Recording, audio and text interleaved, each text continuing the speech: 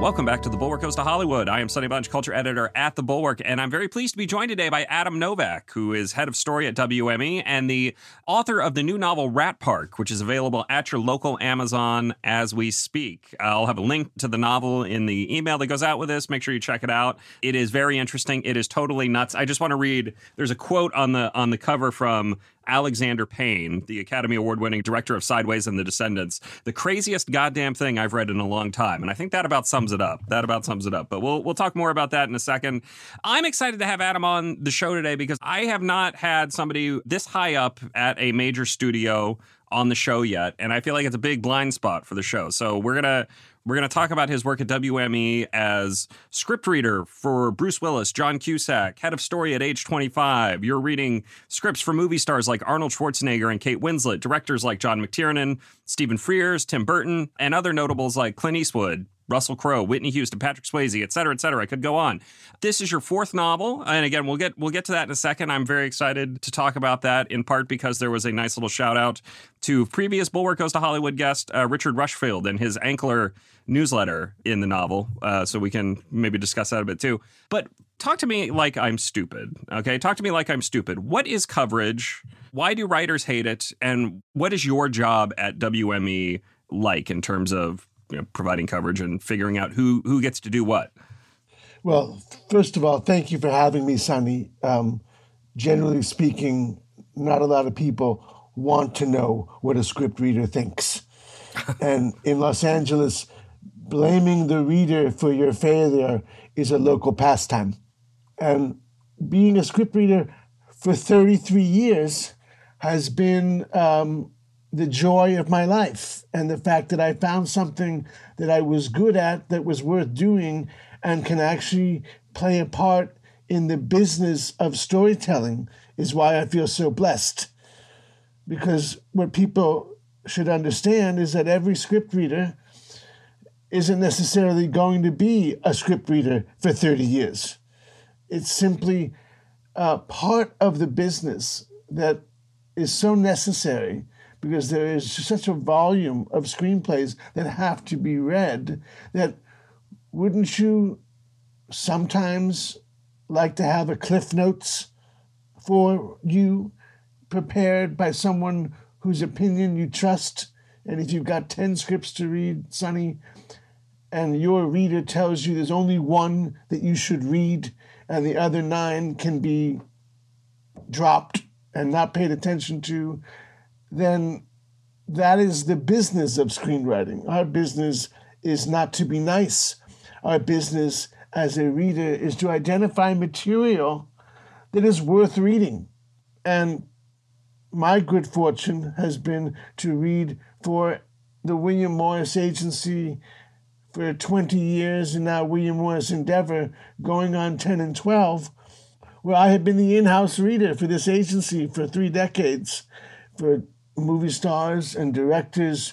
And the biggest difference with reading for an agency as opposed to reading for a studio is that we are not in the business of buying these screenplays. We are not making these screenplays.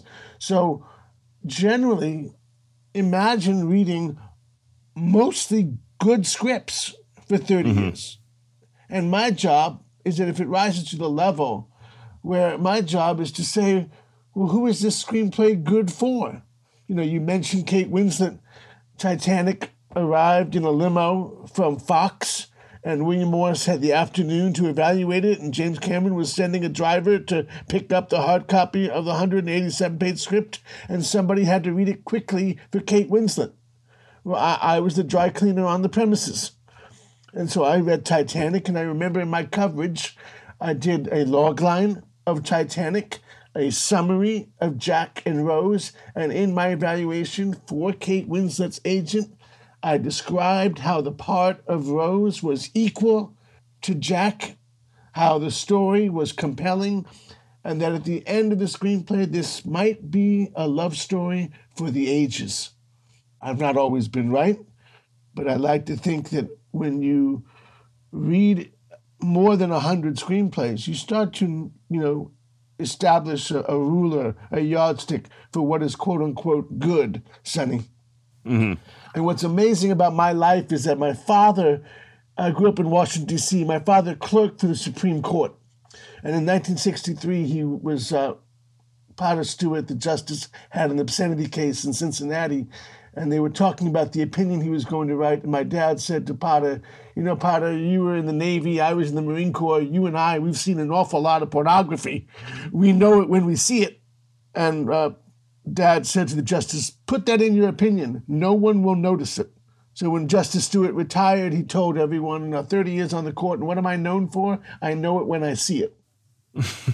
And I think that's amazing that my dad said that line. And then years later, I can tell you that when I read a script and whether something is worthy of a client, I know it when I see it. Yeah, it's funny how that works, synchronicity.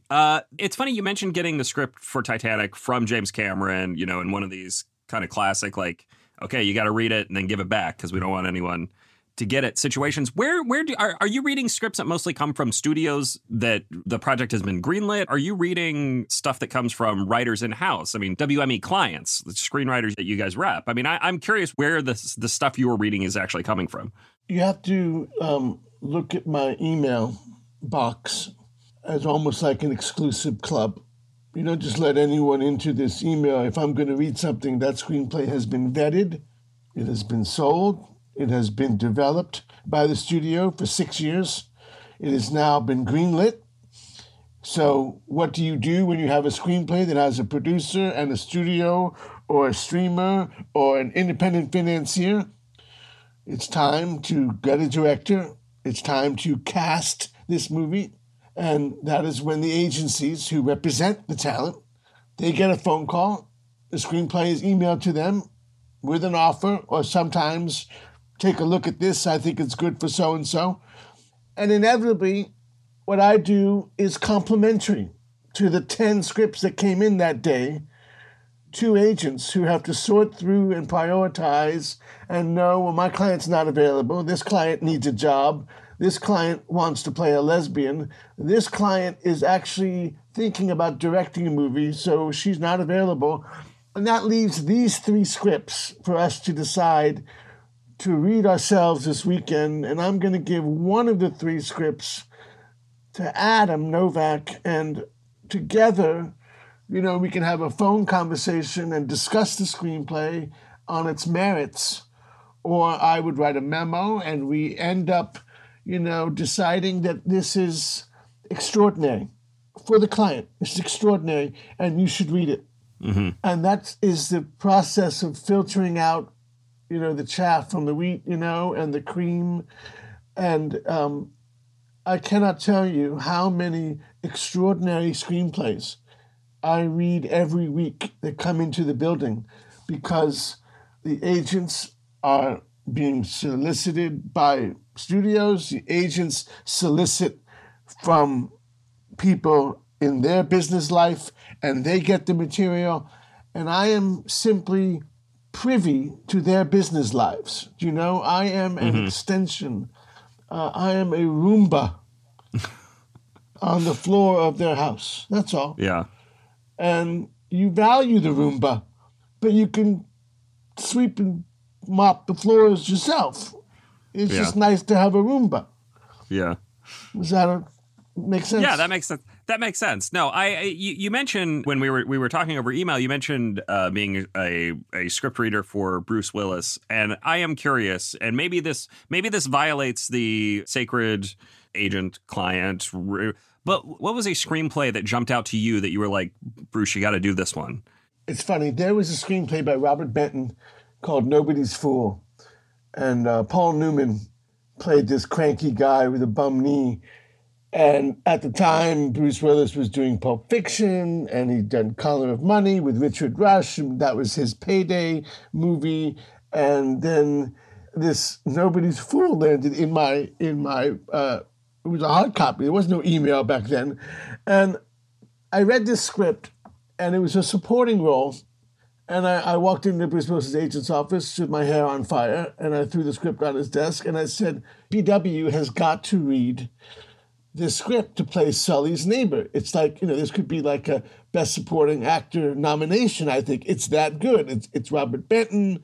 And the agent sent the screenplay to Bruce Willis. And next thing I know, in a staff meeting, we're hearing that Bruce Willis is doing Nobody's Fool. And what was interesting about that movie is that he didn't get nominated for supporting role, but it was one of the few times where I realized that I had a vote and not just a voice. Perfectly happy being a voice, but when nothing thrills me more than believing in a piece of material and then having the agent send that script with a letter, why they should read the script. And then the client reads the screenplay, reads the script, wants to play that part, And that just is the sort of validation that I know it when I see it. You mentioned having survived 3 big mergers now. You're still at WME despite all the tumult in the industry and all the consolidation and everything else. I'm curious, from your perspective, how has the industry changed over that time, from both looking at the kind of rise of everybody wanting franchise material and that sort of thing, also to the distribution methods? I mean, it must be different reading for work that's going to be on a streamer versus work that's going to be theatrical or work that's going to be on basic cable. How does that impact how you're reading and who you're reading for? Sonny, nothing has changed. Okay. I'm going to tell you that when I started, I was in the business of storytelling. After the second merger I survived, I was still in the business of storytelling. And in 2022, I am still in the business of storytelling. We're all storytellers. A streamer is a storyteller. A network is a storyteller. There is no difference between a Netflix script and a Hulu script and an indie film script.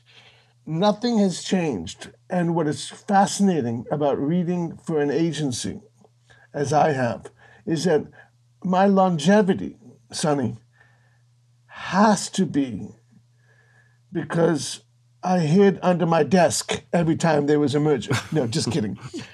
My longevity has to be attributed that a script reader who's in the business of evaluating stories, in a business of storytelling, of course, is indispensable to the executives, agents, and clients, and directors, and actors in this business where you are looking for a story to tell.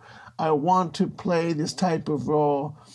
And to me, whenever I read a script, it is always, can I finish it?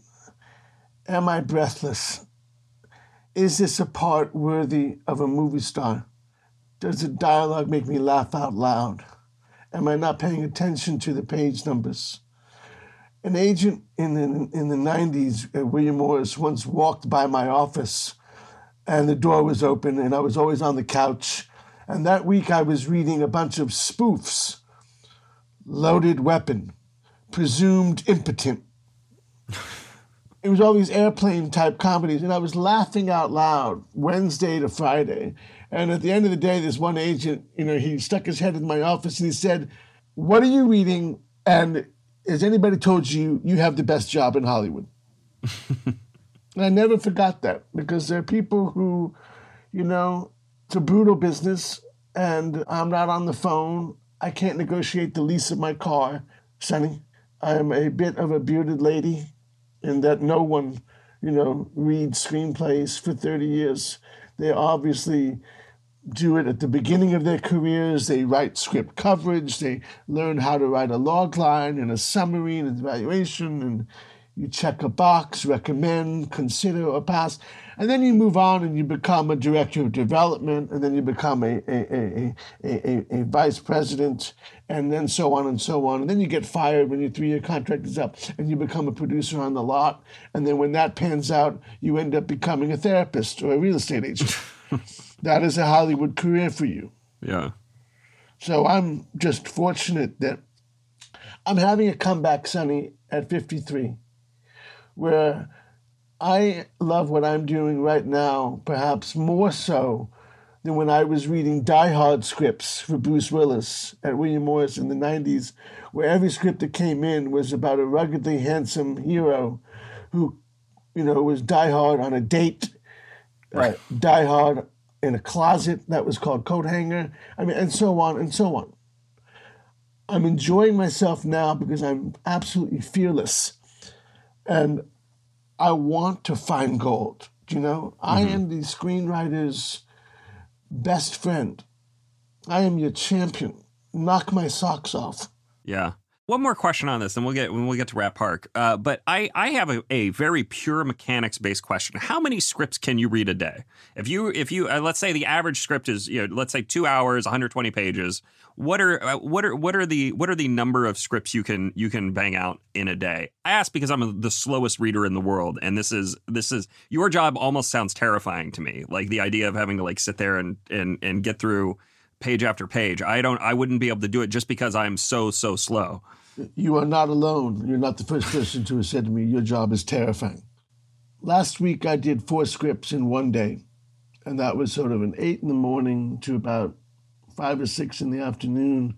And it was straight. It was 2 in the morning, 2 in the afternoon, make a break for lunch, get my head around what's coming up. 3 of them were good. 1 of them was waste of time. But I was able to get my head around these scripts because in many ways, some of them I can actually stop and enjoy and go, wait a minute. This is one of the extraordinary ones. This is going to get made. This is a script is going to be a clip for their AFI Lifetime Achievement Award. This is a legacy part if Denzel does this role, if Jake Gyllenhaal does this part in this script and wants to do it. Wait. I read it very carefully. I got my head around it. And then my job is to regurgitate it for the agent and frame an argument in my memo or my coverage or my email or in my conversation on the phone after I've read something to say, send the client the script. That is all the power I have, is simply to convince my colleagues to send the script to the client with a note recommending that they read it. Because 9 times out of 10, the client's not available, the client isn't interested in this character or just played something like it.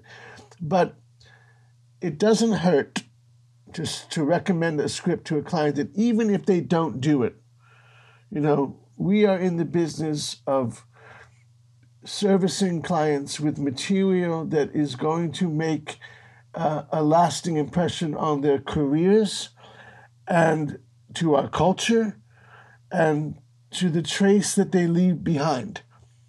And I take it so seriously that I view every script that is sent to a client as something that doesn't represent an existential threat if they do it.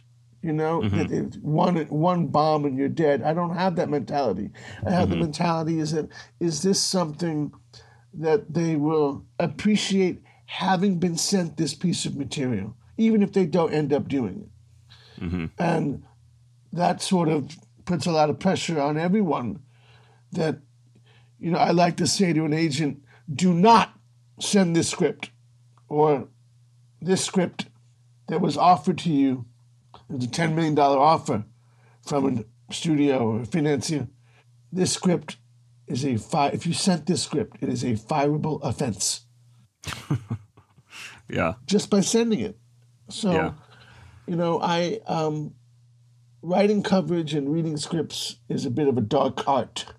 Maybe it's taught in college now. It certainly wasn't taught when I was in film school. And I certainly did not know how to write coverage in 1989. But Sonny, in 1989, I was a summer intern at William Morris in the story department because an agent my father knew said, you should be a reader. Screenplays are the currency of the business. Currency of the business, coin of the realm. Yeah. I didn't know what he was talking about. I just wanted to get into the agency so they would represent me as a screenwriter because I majored in screenwriting at USC at the time. Yeah. And Sonny, that internship, not many people become a summer intern at any department in any business and a couple years later become the head of that department. Yeah. So my ride, which is still going fast and strong, is extraordinary and unique. Yeah. Let's shift to talk about Rat Park here, because it is a different, you're flexing a different muscle here. You're writing novels, and instead of, doing screenplay coverage, I'm going to describe it to people, all right? I'm going to describe the book to people, and then I want to get your elevator pitch, okay? So on the most basic level, Rat Park is about an agent named Lester Barnes who works for an agency called Omniscience that is, I don't know, part agency, part weapons dealer. And he has to contend with both a COVID-like disease and a Hollywood-inflected Islamic terrorist group. Okay. On a very general level, it is about the insanity of Los Angeles and working in the entertainment business. I'm curious to get from you what is your elevator pitch? You walk into a room with somebody, you're like, you got to read my novel. It's this. Well, what you said is not my novel. What you said is sort of parts of the novel. It's like you're describing parts of something to a blind person. Okay. Right? It's this, it's that, it's not that. But, the idea of an elevator pitch, in some ways, it's necessary, and I do it for a living. The takeaway for me about Rat Park is that it is a love story. And my inspiration was leaving Las Vegas because I knew the novelist John O'Brien briefly in the 90s when he wanted to learn how to write a screenplay. And I would go back to leaving Las Vegas over and over again when I wanted to write novels in my late 20s and started my first novel at 30. So Rat Park, for me, my fourth novel, is sort of the culmination of I had to write 3 novels, Sonny, to get good and write this one. And this was the hardest one to write because it's about marriage. And to write a love story inside a marriage during a pandemic where a married couple, and when you say Lester Barnes is an agent, that's just, how he pays his mortgage. He's a man and he's married to a novelist. And being married to a novelist is very challenging. And so I wanted to write about what is it like to be married to somebody who writes novels, and that person is not always present. And you are married to somebody who lives in her head. And so for Lester Barnes, being a very successful movie agent, meets and falls in love with this school teacher who he calls a civilian. And a lot of people in the business, guess what? You marry people who are not in the movie business. And I wanted to write about that, and I wanted to write about marriage. And at the time, this novel's 5 years old. We were in the grip of the Islamic State, and I wanted to have Lester be kidnapped by the Islamic Martyrs Dana Brigade in Libya. And this group is affectionately known as IMDb. And the more I researched the Islamic State, Sonny, I knew that the FBI was going to call me because I went down some dark holes. And I can never unsee what I saw the Islamic State do to people in Northern Africa and Middle East. So Rat Park is also about Islamic captivity and what it is possibly like when you are a hostage to the Islamic State in Libya, where Lester Barnes becomes this star of hostage videos. And what struck me about that and why I wanted to write that is because I was struck by the videos online, Sonny, where the Islamic State took their filmmaking very seriously. And I found this hilarious scenes of a director saying action and cut and a craft service table on a video where a hostage is going to be run over by a tank and be pancaked. And then it's like, moving on, we got it, which cracked me up, but I have a very dark sense of humor. Well, I was going to say that whole sequence of the book is exceptionally dark and also exceptionally funny. I mean, the idea of doing multiple takes on multiple, not what's the term of art here? The not execution videos, the fake execution videos. Just it is terrifying, and also like it does make you chuckle, much to your shame.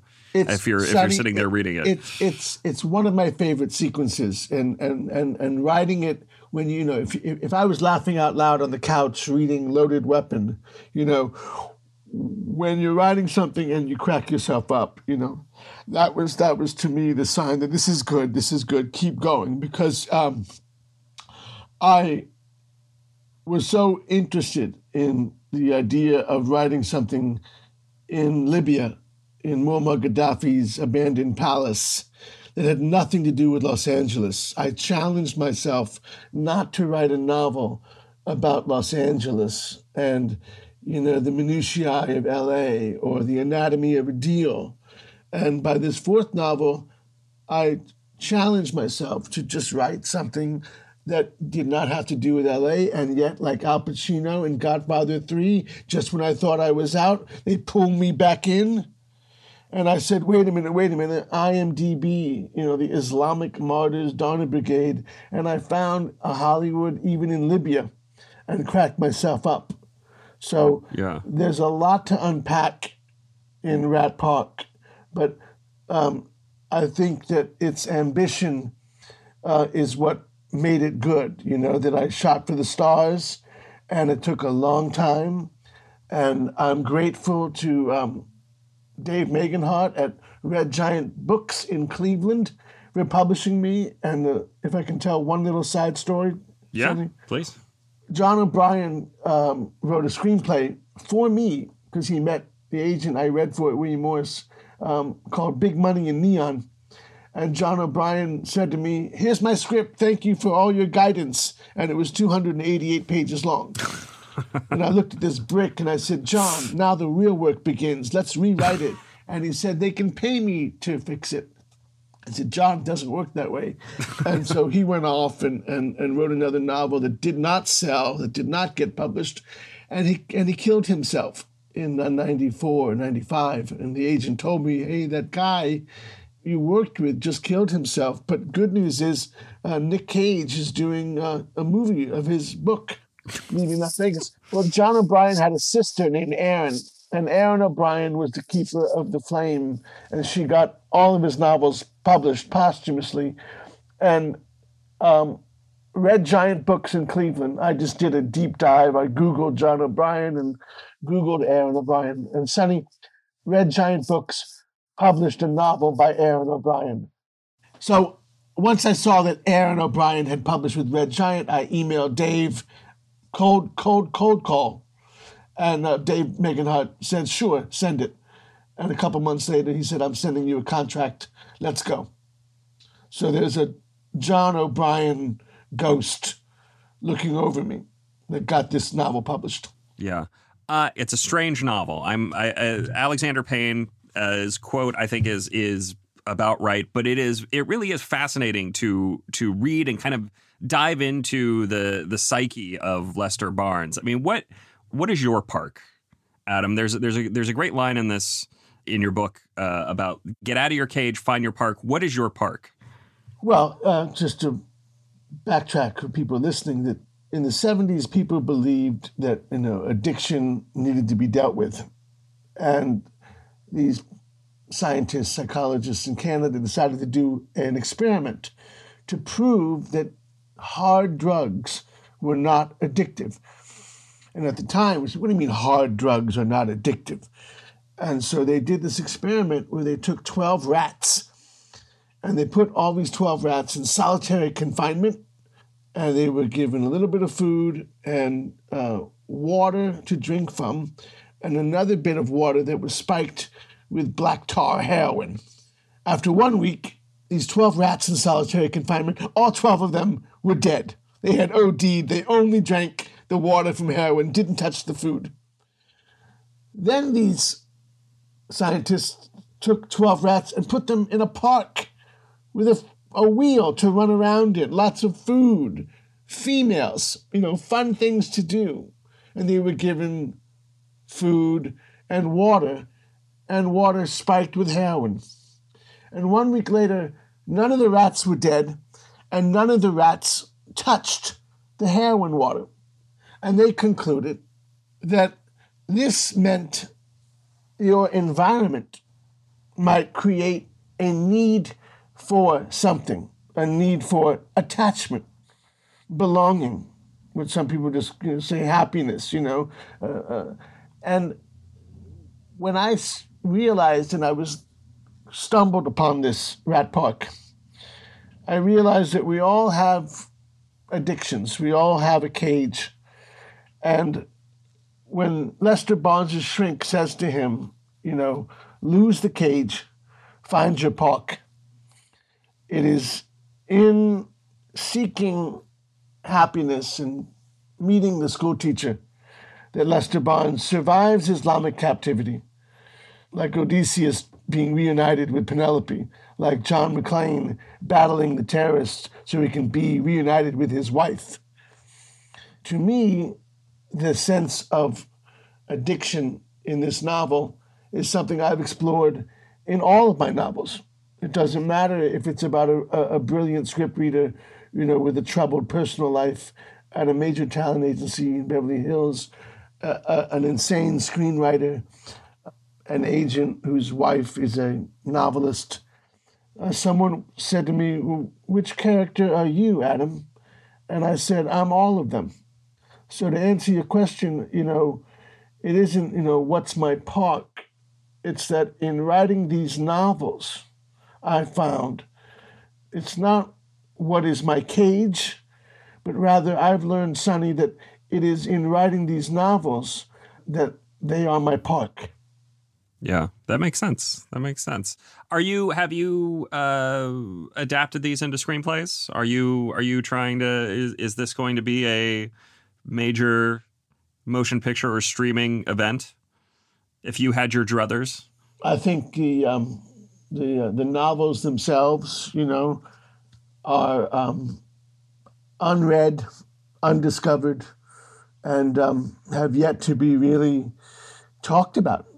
I don't think there's any groundswell of interest in any of these novels. I think the idea should be that if you read the novel and you're able to finish it, and have a takeaway as, people's reactions to this novel, then nothing thrills me more that someone would actually finish or reading this novel.